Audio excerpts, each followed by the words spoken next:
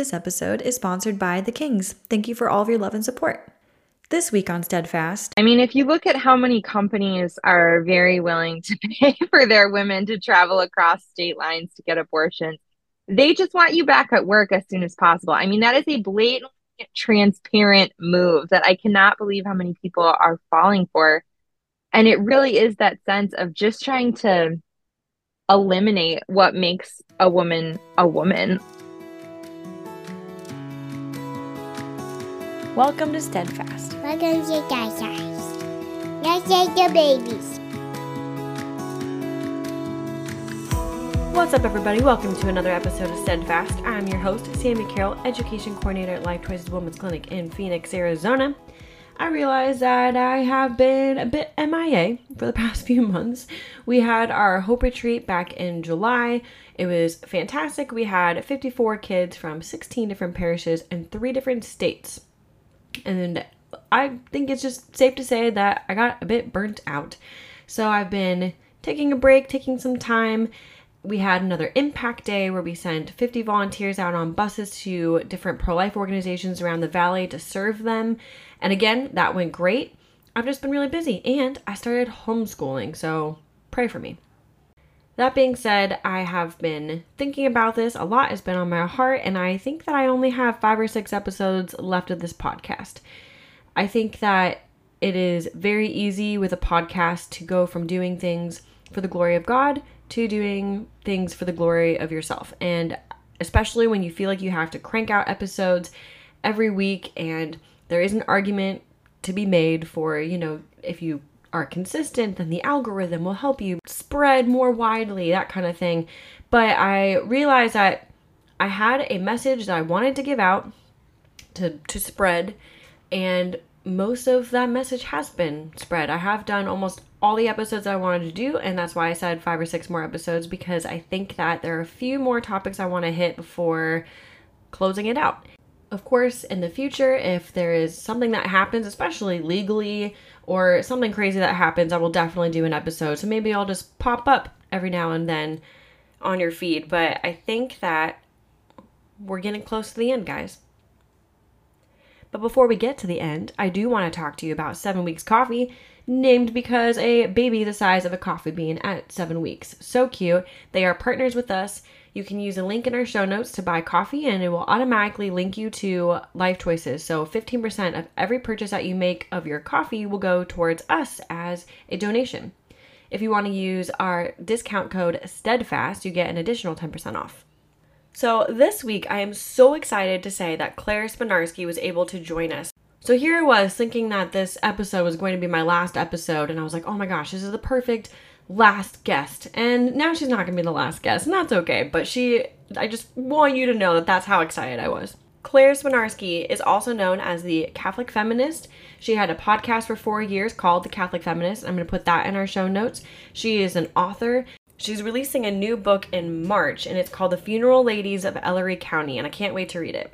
I used her book, Girl Arise, for a lot of talks when I was a youth minister. So it was so cool being able to talk to her after listening to her for years, reading her book. It's on my bookshelf. And this was just an awesome opportunity to talk to her about being a pro-life feminist. So in addition to writing books for both children and adults, she also has an awesome newsletter called Coffee with Claire. I'm going to put all of this in the show notes so that you can check out what she's doing, see all the amazing things that she says, and read her great content. You can tell that we recorded this quite a bit ago because we're talking about summer, and now we're already in October. I've made so many pumpkin things. Not that I don't make pumpkin things in the summer, because pumpkin is a year-round thing in my household. I just love it. But thank you for being so patient with me, guys, and I really hope that you enjoy this conversation with Claire about being a pro-life feminist. Well, hi, Claire. How are you doing? I'm doing well. How are you? I am pretty good. Tired. My kids haven't been sleeping very well, but that's just kind of the life of a mom of toddlers. Truth. And you told me before we started recording that it's 115 degrees. Yeah. So I can't imagine there's like that much you guys can do to get out of Well, the house and get energy out. I took them to open gym and oh my gosh, gymnastics. Like they went to gymnastics yesterday. Open gym. They just ran wild, and I was like, this is the only way. I don't know how else to. Right now, they're going to the firefighter museum. And hopefully, I don't know, we have to get really creative. But Yes. Yeah. anyway, Sounds like Wisconsin in the winter. yeah, right. I'm like, I try to tell myself that all the time. That I'm like, we don't get to go outside for 4 months, but everywhere else, you can't go outside in the winter months. I mean, I feel like I always tell people, I'm like, you can always put more clothes on. You can only take so many clothes off. No, that's true. That's true because not to get us on a side tangent, but we definitely go outside even when it's very cold because you can just bundle up. But when it's 115 degrees, I mean, that's like not safe to take Yeah. kids out in. Yeah, Oh I my, feel like it's a little this is totally a tangent. I haven't even been able to say welcome to the different. podcast, but I'm so excited that you're here. Can you tell us about how you became known as a Catholic feminist? I know I've known you as that for I don't know how many years. Every time is a blur. But I was telling you before I bought your book back in like 2019, 2020, and I definitely used Girl Rise for my some of my talks throughout the years. So can you tell us how you began that and how basically how you became known as the Catholic feminist? Yeah, so I grew up with a very strong sense of girl power. That is how I would word it. Just a mom who was proud to be a woman and really taught me to have a lot of pride in being a girl and that girls were awesome and confident and capable. And my mom would take me on trips to go see like Susan B. Anthony's house and where Harriet Tubman is buried. Just like all of these different like monuments and museums celebrating great women. So I've always identified as a feminist. That word was always very comfortable to me. I also grew up in a very like hippy dippy city where, of course, you were a feminist. I couldn't even fathom someone saying that they weren't. I learned really quickly that that is not how a lot of the world is when I became a missionary after college. I went down to New Orleans and was a missionary at Tulane University. And yeah, just learned really fast that a lot of people are very uncomfortable with the word feminist. And I've been on my own journey with like learning a lot about the history of feminism. And I have a lot more compassion these days for people who don't want to identify as a feminist. I still do very much, but I also don't like to scare people or be a provocateur. So I'm like, you know what? If you don't love the word feminist because of its history or because of like your secular notions of it today, that's fine too. But that word, in my opinion, just conveys the equality of the dignity of men and women, which I think all people of goodwill agree with. And I grew up Catholic, but I was not on fire for the faith. I did not have a relationship with the Lord. I didn't receive great catechesis. So I just really didn't understand a lot of the faith and what it was about until my own college years at UW when I got really involved in the College Catholic Center after just a couple hard years. Man, university is not a great time for everybody. And for me, early on, it was a really lonely time and a really hard time. And I just found a lot of comfort and peace and love at my College Catholic Center. And through friends there, I got plugged into Bible studies and, I started learning more about the Bible and things started clicking. And I just really fell in love with my Catholic faith and very much came home to it in a way that I had never been before. And I particularly loved the way that the Catholic Church treated women, which comes off as very surprising to some people. A lot of people have this sense of the Catholic Church as a place where women are not in leadership and women are not respected unless they're mothers and having 12 babies. And like the Catholic Church just wants to tell women what to do with their bodies and all of these things that are not accurate. I want to say it was Fulton Sheen who had the famous quote about there's no one who hates the Catholic Church, but there's a lot of people who hate what they think it is, or something like that. Or it was G.K. Chesterton. Don't ask me for quotes. I don't know him. But this sentiment of just like a lot of people hate the church because they are unaware of what it truly teaches. And I really dove into just the writings of John Paul II and Edith Stein and Love her. learned a lot about how the church really loves and values women and not just for their motherhood. Yes, it loves and values that, but it also just loves and values them as people with dignity. And we have so many writings on the beauty of women, and we have female doctors of the church. And I mean, I can't speak for the rest of the world, but the American Catholic Church is absolutely run by women. I mean, yes, you have priests playing extremely important roles, but take all the women out of the parishes across the country and watch what happens. Yeah. It would not be good. Yeah. So No women are staff very members at much all. right. Women are very much leaders within the church as well. And I also think we're always getting better at that, and there's always room to improve too. But I look at a lot of my brothers and sisters in other Christian denominations where I see women really disrespected and mistreated. And I constantly am thinking, like, wow, I'm really lucky to be Catholic because I feel very valued and respected. So I just really, this is a rambling answer to your question, but I just really wanted to show women how those two things, being a Catholic and being a feminist, really complement one another and work together and go together perfectly. And I loved podcasts. I was a very early podcast listener. I was listening to like This American Life and that kind of stuff way back in the day. And so in 2017, I launched the Catholic Feminist podcast, and I spent 4 years interviewing amazing Catholic women, getting to have one-on-one conversations with people who have changed my life through their writing. Like Helen Alvarez was a huge highlight. Sister Josephine Garrett. I got to interview so many incredible women on that show, and it was a great time. But I am a woman of prayer, and I felt very strongly in prayer that the Lord was asking me to sunset that project. So I did, and I now have a Substack newsletter where I get to write, which has always been another passion of mine. I'm a writer, always have been, and now I get to write about topics like sex work and abortion and all of those controversial things that are important to our faith and our culture. So I think back in 2017, people saw the words Catholic and feminist together, and it was a bit more shocking. And now I think there's quite a few people on the internet calling themselves a Catholic feminist. I definitely don't think I'm like the Catholic Oh feminist. no. I just think Yeah. I'm the one who started a podcast about it, basically. I think of like so many people are saying that I am a Catholic feminist, but when I hear people say the Catholic feminist, they're talking about you. So it's a good thing. It's a compliment. It's an ode to your work that you did, and I appreciate Well, your thank you. comment. Yeah, Yeah, that's an honor.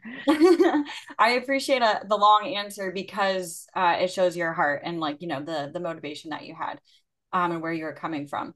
So can you give me the case for being pro-life from the feminist point of view? Absolutely. Abortion is bad for women in almost every measurable aspect. It's bad for their bodies. It's bad for their mental health. It's bad for their soul. It's not good for women. And not only is it not good for women, um, it's also so frequently used in our culture today as a quick, easy band-aid fix to the real problems that women are facing. So it's kind of like a quadruple-edged sword because so often today we are handing women the option of abortion when their real problem is not that they are pregnant and that they don't want to be a mother. Their real problem is that they feel like they can't afford a child, or their real problem is that they're alone and terrified of being a single mother. Their real problem is that they're worried about their child being discriminated against for having different abilities. All kinds of problems that have nothing to do with them not wanting to be a mother. But instead of walking along with them and helping them be a mother and giving them support in all different ways, we basically just ask them to have an abortion and financially support them in doing that. And it really is just a practice that harms women. And not only those two things, but I would say another huge reason why abortion is bad for women is the issue of gendercide. I don't think people think about that as much in the US because we are a country where overall our standards for women are pretty great. Obviously, there's sexism and misogyny exist everywhere, but in our culture here, it's definitely less acceptable than in other parts of the world where tons of women are having sex selective abortions. And, Planned Parenthood has lobbied for us to support that as a country and say that we can have abortions for any reason. And so a lot of baby girls are being killed by abortion as well. And so there's really nothing good about abortion for women. It's pretty straightforward. Yeah. I've heard a lot about the men in China just being so lonely because there's no woman to marry. And Right. that's just so heartbreaking. I mean, that's kind of, a little bit of a tangent there, but I just think that people don't realize, like you said, how common it is in other parts of the world. But I think that a lot of people associate feminism with, like you said earlier, women having equal rights to men, but they also seem to think that they like this empowers women and this is actually in support of their rights, but they don't seem to realize that they're choosing between women's rights and children's rights. So, like, what are your thoughts on that? It's really odd to me when people make the argument that this is trampling on women's rights because it's the government telling us what we can and can't do with our bodies, when the government tells us what we can and can't do with our bodies literally all the time. The government tells you that you can't take fentanyl. The government tells you that you can't put back a six pack and then get behind the wheel of your minivan. The government tells you you can't use your arms to pick up a gun and shoot someone. The government gives us all kinds of restrictions on our bodies. Also, there's really no other medical condition where you are so attached to another human life. There's really nothing to compare it to. The other thing I see a lot is like I don't know, the government like saying men like can or can't get vasectomies. They would never make rules about men's body parts. And I'm like, well, there's not a human life living in anyone's penis. Sorry to be blunt, but it's a completely different case. Um, and I think that you're asking for the right to something that you just don't have by nature or by God, or that you shouldn't have by the law. Um, and so you're just arguing for a right that does not exist. You do not have the right to take someone else's life. I mean, you do in some parts of America by like the government, but you shouldn't have that right to be able to do that. And I think that there's so much that pro-choice and pro-life people could shake hands and agree on, like poverty and like, uplifting women out of these situations. But it just seems to me more and more clear that there are a lot of people who really want to keep abortion as that answer for financial incentives, which is really sad. But I just think that they're asking for a right that they don't have at the end of the day. Yeah. I think that people also don't realize how the feminist movement, and like you could speak to this way more than I can, really was trying to say, like, look at how great womanhood is. But then they introduced all these things that are really making women more like men, Right. less womanly. Exactly. I mean, if you look at how many companies are very willing to pay for their women to travel across state lines to get abortions, they just want you back at work as soon as possible. I mean, that is a blatant, transparent move that I cannot believe how many people are falling for. And it really is that sense of just trying to eliminate what makes a woman a woman.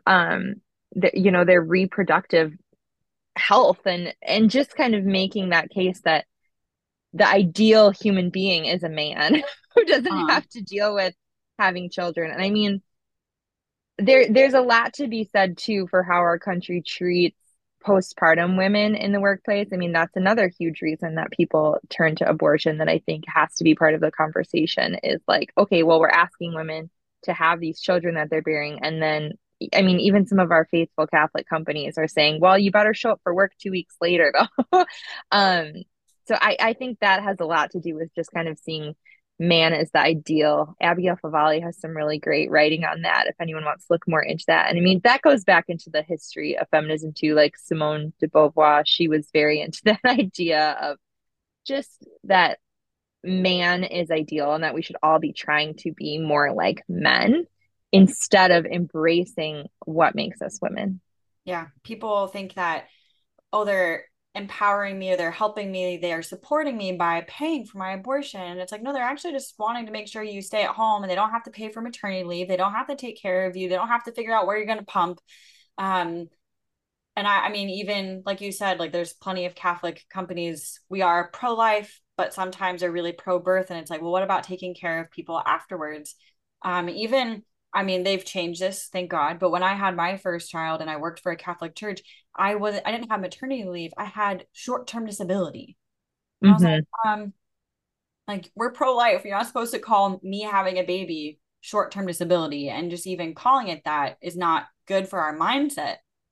Yeah, I mean, Catholics should be embarrassed, frankly. When we look at the maternity leave offered by some of these super secular companies, I saw a lot of people. Netflix offered to pay for their female employees to go get abortions, and I saw a lot of people being like, they just don't want to pay for maternity leave. And I'm like, excuse me, Netflix actually has a fabulous maternity leave. Now, I don't think it's good that they're paying for women to go get abortions. Don't get that twisted. But they actually have a wonderful paid parental leave program.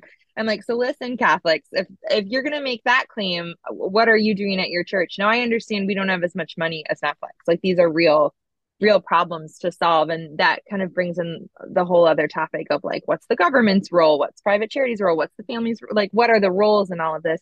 But just even to have the conversation. I mean, I've talked to way too many Catholics who are like, what? You're fine. Like, why do we even need this? And I'm like, have you ever had a baby? Because 4 weeks after having a baby, I am not able to go sit in a cubicle.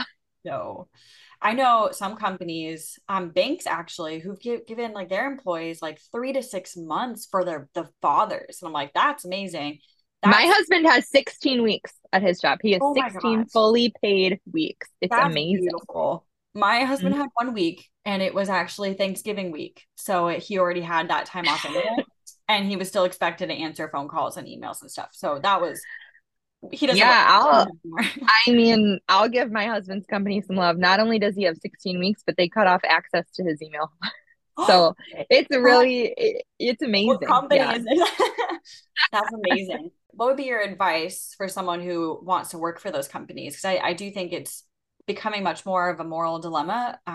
Even when my husband's looking for jobs, he's like, oh, but even like Amazon's hiring. And I'm like, what? Like, do we want to be working for that? Like, what would your advice be? That's really hard to say.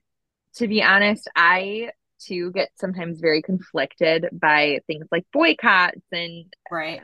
I, it's really, really hard to say because it's so different for each family situation, depending on like what your role in that company would be and why you are taking a job at that company. Are you taking a job because you are desperate to put food on the table for your children, or are you taking it because you're like, sweet, look at these perks I get from this company? I think there's really not a black and white answer, in my opinion. It's hard to make a blanket statement. I'm sure some people would disagree with that, and maybe I'm wrong. I very well could be. But I think that for our family, we spend a lot of time in prayer asking the Lord to make his will as clear as possible. And we also just pay attention to our intentions and just why we're making the purchasing decisions we are.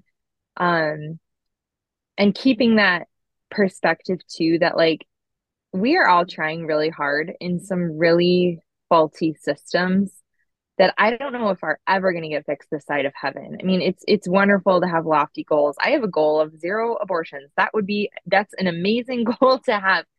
And also an awareness that like I live in a certain period of time and all I can really do is the job right in front of me and do my best with my decisions and pray that God has mercy on my soul. So I don't really have like a black and white answer. I think it would come down to a lot of prayer and probably some spiritual direction. I got a spiritual director this year and it's been amazing to have like one-on-one insight into my faith life. Like, I don't know. I think a lot of times that can be really helpful too in parsing out your intentions for things. So that's kind of the advice that I would give. I think there's probably very few companies where it's a black and white hard no. Um, I Oh, do think they exist. I mean, I don't think a Catholic needs to be working for Planned Parenthood. There's really no acceptable reason for that in my mind. But something like Amazon, it's like, ugh, I don't know. I just really don't know. yeah, I don't think that there is a black and white, except for maybe those companies are. So, I mean, that's the goal of the company is to do something hmm completely contrary to the Catholic Church and their faith. Um, but I mean, as soon as you said like the boycotts, I was like, let's be real. The dollar section at Target is great. Like that's where I get so many Yeah, and stuff. I'm a Target regular. I know some people are not. And you know what? I'm not an Amazon regular. We don't shop at Amazon. And maybe those people do. So that's where it comes down to like, look, we're all just making our own purchasing decisions. And I don't like drive past someone with an Amazon box on their stoop and like pray for their soul quick. For me, I don't have a need to do it. Like, there's not a benefit that Amazon provides to my life. There are real benefits Target provides to my life. And so it's just kind of that balance. And again, who knows? I could be wrong about all of this. Maybe I'll get up there and the Lord will be like, what the heck were you doing at Target? But I can say to him, like, look, God, I really asked you to make it clear. And I went this your direction and I really tried. So have mercy on Yeah. me. I feel like there's also a difference between purchasing, like at the end of the day, it's like it's the business's choice to like what they do with their money, like who they support. And I'm not directly supporting what they're supporting. And like I think about it, I'm like, well, people are have such a thing against Starbucks. I'm a pumpkin lover, so it'll be hard for me to ever say no to Starbucks. But if I want to say heck no to Starbucks, am I going to stop going to Safeway and Fry's or Kroger for I don't know what you have over there, but all these places that clearly have a relationship. So like I have teens ask me like, so what do I do about, can I go there? And I'm like, you can there's a difference between purchasing something and also like working for, you know, Yeah. I mean, um we're having this conversation on a MacBook, like on my end. I mean, Apple 100% has human rights abuses. Like, oh I yeah. don't know the level of culpability for me in that. Like, that's just above my pay grade. I think about it as I use my laptop to do the work of God as much as possible. And if enslaved people help make it, I can pray for them and hope that I can help end that system. But I don't know the level of culpability on me. Like, I truly Yeah. don't. That's probably for a philosopher to decide. Yeah, I totally agree. All right, let's go through some of these common, quote feminist arguments that we hear all the time because I like I was telling you, I do a lot of presentations to teens and like it always comes from the teens like the Q&A or like how do we respond to these arguments that we hear from the pro-choice and even a bunch of Catholic teenagers, they just cling to the my body my choice. Um Hmm. so is there I mean I know that like it's we've heard answers and responses to my body my choice, but is there a way to respond to this argument in a way that actually can cause a woman or this teenage girl to actually feel empowered by their decision to keep the baby? Let me start by saying this. I think approaching an argument with what can I say to this person, like how can I fight back with words, that mindset, I would say, is not always the best way to enter into these conversations. I think that for myself, I keep in mind whenever I'm having a conversation about abortion, I keep in mind that there is a very strong chance that the person I'm talking to has either had an abortion or has been affected by it. Their mother had one, their sister, their best friend, and they drove them there. I mean, you really don't know someone's situation. Not saying that makes it right. I'm saying it helps you have that posture of compassion and also just thinking about our larger goal. Changing one person's mind with a logical argument is going to be a tricky thing to do. And I think just to remember to see someone as a human being made in the image of God, who we are trying to spread truth and love to, not necessarily beat in an argument, is just a good way to like posture yourselves, teens. So I would probably start by saying that I to know them. I should Yeah, totally which I'm sure clarify. you do. Yeah, I was gonna Yeah. say like, I totally do, I promise. But I Yeah, also no, I'm sure really you do. I say also like we have to remember that the pro-choice side has very, very honorable intentions, and that is to defend the mom. Like they are Yeah. like, we are protecting mom, we are defending the woman. Why aren't you protecting mom? Yeah. And we're I trying to mean, support. sometimes they do. Oh Sometimes yeah, they do. it's true. Yeah, Sometimes it's not. But there's always the exceptions. But I'm trying to say when like mhm, when you're talking to somebody, like find a common ground with them, and like also yeah, remember who knows where they're at, and so show Jesus's love and mercy to them. But with yeah. that in mind, um, yeah, how would we respond to somebody who is like, no, my body, my choice? I would again reiterate the idea that there are a lot of rules about what we can and cannot do with our bodies for the common good. We as a society have decided that there are certain things that we are not allowed to do with our bodies because they harm other people. So, first of all, we're already doing that. And second of all, I desire your greatest happiness. And I don't think using your body in that way is going to lead to that happiness. And I don't want you to do it because I think it's bad for you.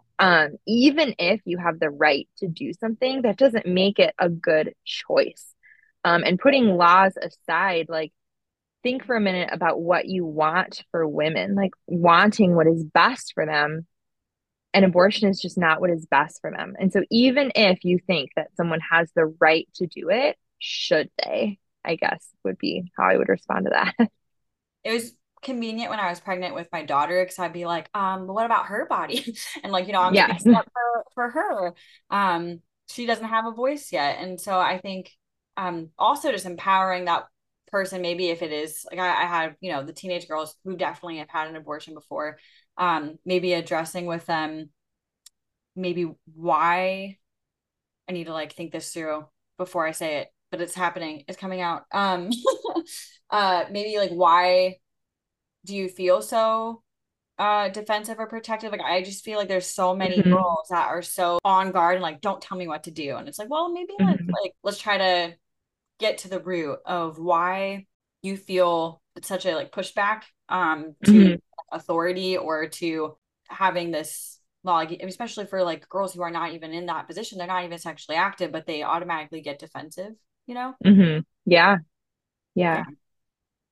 that And I just think came out of nowhere. pointing out the unborn child's body, that's true for sure and can be powerful depending on who you're talking to. I think that the argument against that being a human body is so strong in the culture and media that can just be a hard thing to get someone to Yeah. understand. Like, I totally agree that you can be like, well, what about this other body? And again, sometimes that can be powerful. I also sometimes I think someone's going to respond with like, well, that's not a body, it's a clump of cells, to which again, I would say, you're a clump of cells. But, Right. Yeah. you know, Yeah.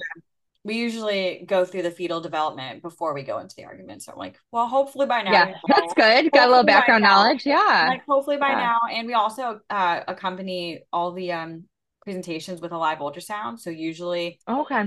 a mom like somewhere between like 11 to 15 weeks because it's like, do you see how like we've seen babies suck their thumbs at 11 weeks? Hmm. Hmm. And how like what's the limit for abortion pills? Oh, 12 weeks. Anyway, yeah, that's my spiel. But Yeah. yeah. Well, what about if the mom is going to die?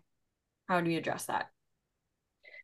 I feel like pro-choice arguments get popular at certain times, to be honest. And I think that this is a big one. And, the cynical side of me and the hopeful side are always at war. But my hopeful side is like, I think people are very concerned about women's health and they care about women and they want women to thrive and they don't want anyone to die. And I am sure that is the vast, vast majority of people. I do think there's a subsect of people who understand the medical question that are pushing this argument that is honestly does not need to be pushed. Every single pro-life law on the books in the country has an exception for the life of the mother. People get very hung up on the medical terminology of what is an abortion at this point, but there is a difference between intentionally ending the life of a fetus and having to induce labor early, which is what a pro-life practitioner would do in that situation.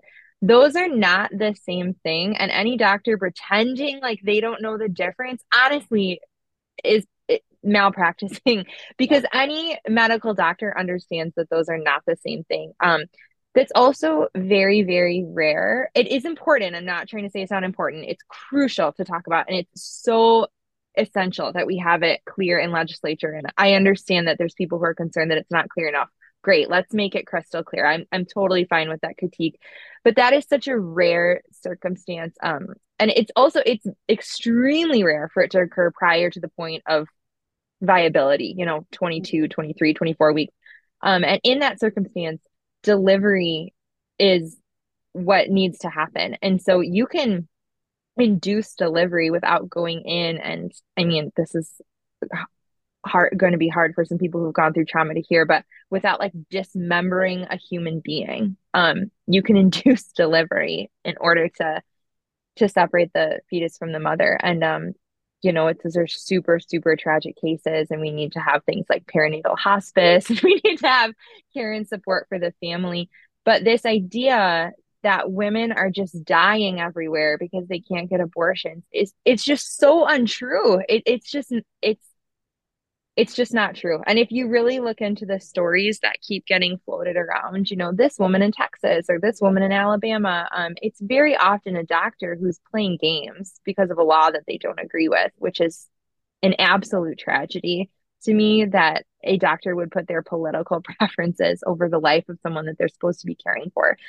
So all of that to say, it's extremely, extremely rare. And dismembering a human being is not required to save a mother. I'm Yeah. sorry that you've been lied to. Right. Plan C helps disperse all these abortion pills, and they will like walk you through all the legal loopholes.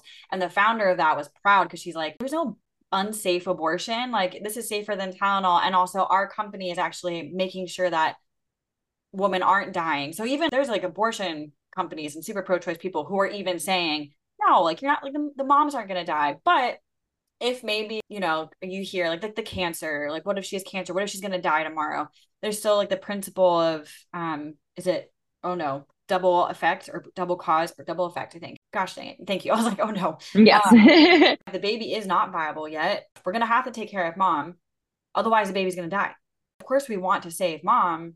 We're not just going to disregard the baby. I mean, we're not going to, I'm not doing a good job at this. This is just like what, like I just went on like a I'm tracking you. Yeah, like the theory of double effect, like you have to look at the intention behind the action. And if what you're trying to do is best support the life of both, sometimes what that means is that the unborn child dies because we had to induce delivery earlier than they were viable. Effect. Yeah. Yes. It's an effect, but we're not intentionally doing it. There's a difference.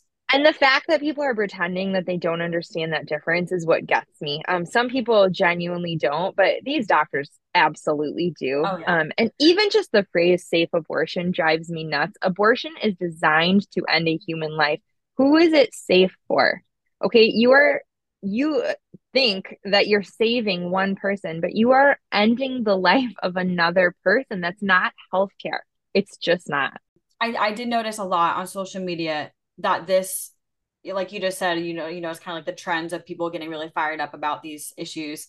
I noticed that the issue about saving mom really just got amped up because a lot of these, when Roe v. Wade got overturned, a lot of these laws didn't say anything about miscarriages. So I did actually look up our legislature in Arizona, and it says, no, like if you have a miscarriage, you can still have like that abortion procedure. But so many people were freaking out online. I had a miscarriage and I had to have an abortion procedure to get the baby out of me. And if I didn't, I would have died. So you're just going to let me die? And so all these people came out of the woodwork in a like, let's save mom, because they didn't understand, or maybe in their legislature, it wasn't clearly defined that miscarriage treatment is not going to be the same as an abortion. And here's my other question. Okay, so even if, and to be clear, I'm not down to do this, but I'm saying even if we said, okay, you can get an abortion if you can like show like a viable medical blah, blah, blah, but it's illegal in all other cases. Would that be enough? The answer is no. Okay, so a lot of people are kind of using this as an argument to hold on to a procedure that they want to be legal so badly. But if I just don't always trust the intention of some of these people for that reason. Like, I just think that they're using these cases in order to really keep abortion legal, which seems to be their goal. And if I sound cynical, I don't mean to. I think there are a lot of really passionate, smart, caring, pro-choice women who truly are concerned. I really do. I just think that there's another set that are incentivized to keep abortion legal, and they're very loud and they write a lot of news articles that get under my skin. Yeah, and also, I mean, it's just not cool to be pro-life, unfortunately. And like, so I get scared all the time. Like, I was scared to tell people like, oh, what do you do for your living? And I'm like, well, like love me or hate me. But I think that at the end of the day, what it comes down to is not just educating people on life, but also the resources. Because I was going to ask you, like, what if she doesn't want the baby? At the end of the day, you mentioned it earlier, like we need to be pro-life, not just pro-birth, which I mean, that's just kind of dumb. I hate when people say that, but we have to know our resources so that we can properly take care of each other and support women, for crying out loud. I think absolutely are actually going to take care of women. Absolutely. I mean, when you look at the reasons why post-abortive women say that they had an abortion, The top three from the Guttmacher Institute, which is a pro-choice think tank, and this was a while ago. This is data from 5 years ago, so maybe it's changed. But I know back in 2017, it was the number one reason was money. People were very concerned because they were already living in poverty. So many Americans are just living in chronic poverty. Two, they were afraid of being single and alone because the man that had impregnated them was demonstrating zero responsibility in their lives. And three was they were worried about how it was going to affect like their school or work situation because they didn't feel like their workplace was going to be able to provide them with resources. All three of those things are things that we can help each other with and should be just aware of. Like you said, like we should know where to point people. You should know where your local pro-life center is. You should know on your college campus, where can women go to nurse. And if this feels like a lot of work, being a feminist and being a Catholic are a lot of work. I'm sorry, no one promised this was going to be a walk in the park. It's hilarious to me when I see pro-choice people be like, well, if we're going to make abortion legal, like we should step up how much men have to pay for child support and we should make the men have to pay for everything. And I'm like, yeah, hi, like agree. This is the greatest place we come together. If you think I'm gonna like say that the men of this country are fully stepping up in their fatherhood role, you have another thing coming. Like the fatherhood crisis is a huge cause for abortion. We have got to train our men to be better fathers and leaders and supporters. I mean, that's a whole other topic, but how like the men after Roe v. Wade was overturned, the amount of vasectomies like just increased like astronomically. And people were like, oh, look at the men stepping up for their women. I'm like, no, they're rejecting you. They're rejecting, like, they want to use your body, not have to deal with the consequences, and not have to have a family. This is not like a solidarity. They're rejecting themselves. They're rejecting their manhood. I mean, that is not surprising at all, but is very, very sad and just a testament to I'm sure some people might be off put by two women sitting here complaining about like the men of the country. I obviously know a lot of wonderful men. I'm married to a great guy. I have a son, but I don't think anyone can deny the fatherhood crisis of this country. And seriously, yeah, I mean, we definitely need more men to step up. I mean, it's another thing that kind of irks me when people talk about all the men telling the women what to do with their bodies. And like the pro-life movement is run by women, absolutely run by women. If you go to a pro-life event, there's women everywhere. Right. So people try to say that the men are out here telling them what to do. I'm like, there is a lot of pro-choice men. Okay, some of the biggest pro-choice organizations were founded by men with a very obvious intention. Yeah, so. And the lawmakers, the people signing all this in, like men. Yeah. Yeah, if you're going to talk about like the white male Supreme Court, please look at the one that signed Roe v. Wade, and I'm not sure what you think you're going to see versus the one we have now. How convenient that the men want you to be able to abort your child, and how convenient, right. Like, but it's fine. They're empowering you. I get really fired up. All right, this is good though. It's okay.